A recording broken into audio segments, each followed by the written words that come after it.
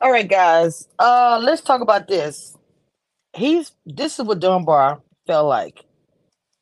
Okay, he did his final quick little video.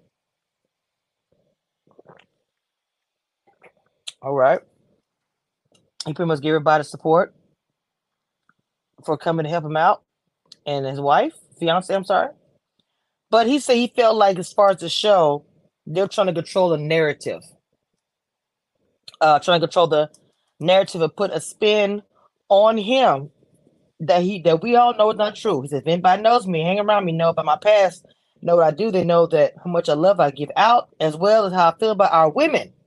But moving on, that's pretty much all that he said about it. I swear to God, that was his final say on what he had to say. That was literally it. I thought that there would be more than that, but there was not. And that's all I got. Dunbar didn't have much to say, but mostly to promote his podcast. I'm just being honest. Most of what he had to say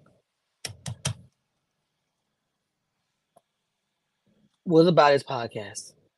So, if you watch my interview, I didn't feel like he felt really positive vibes when it came to the doctor or whatever. Stacy, that's my opinion about that as well. But I didn't have much, y'all, because he didn't have much to say either. So, this is a really quick video. That's all I got, y'all.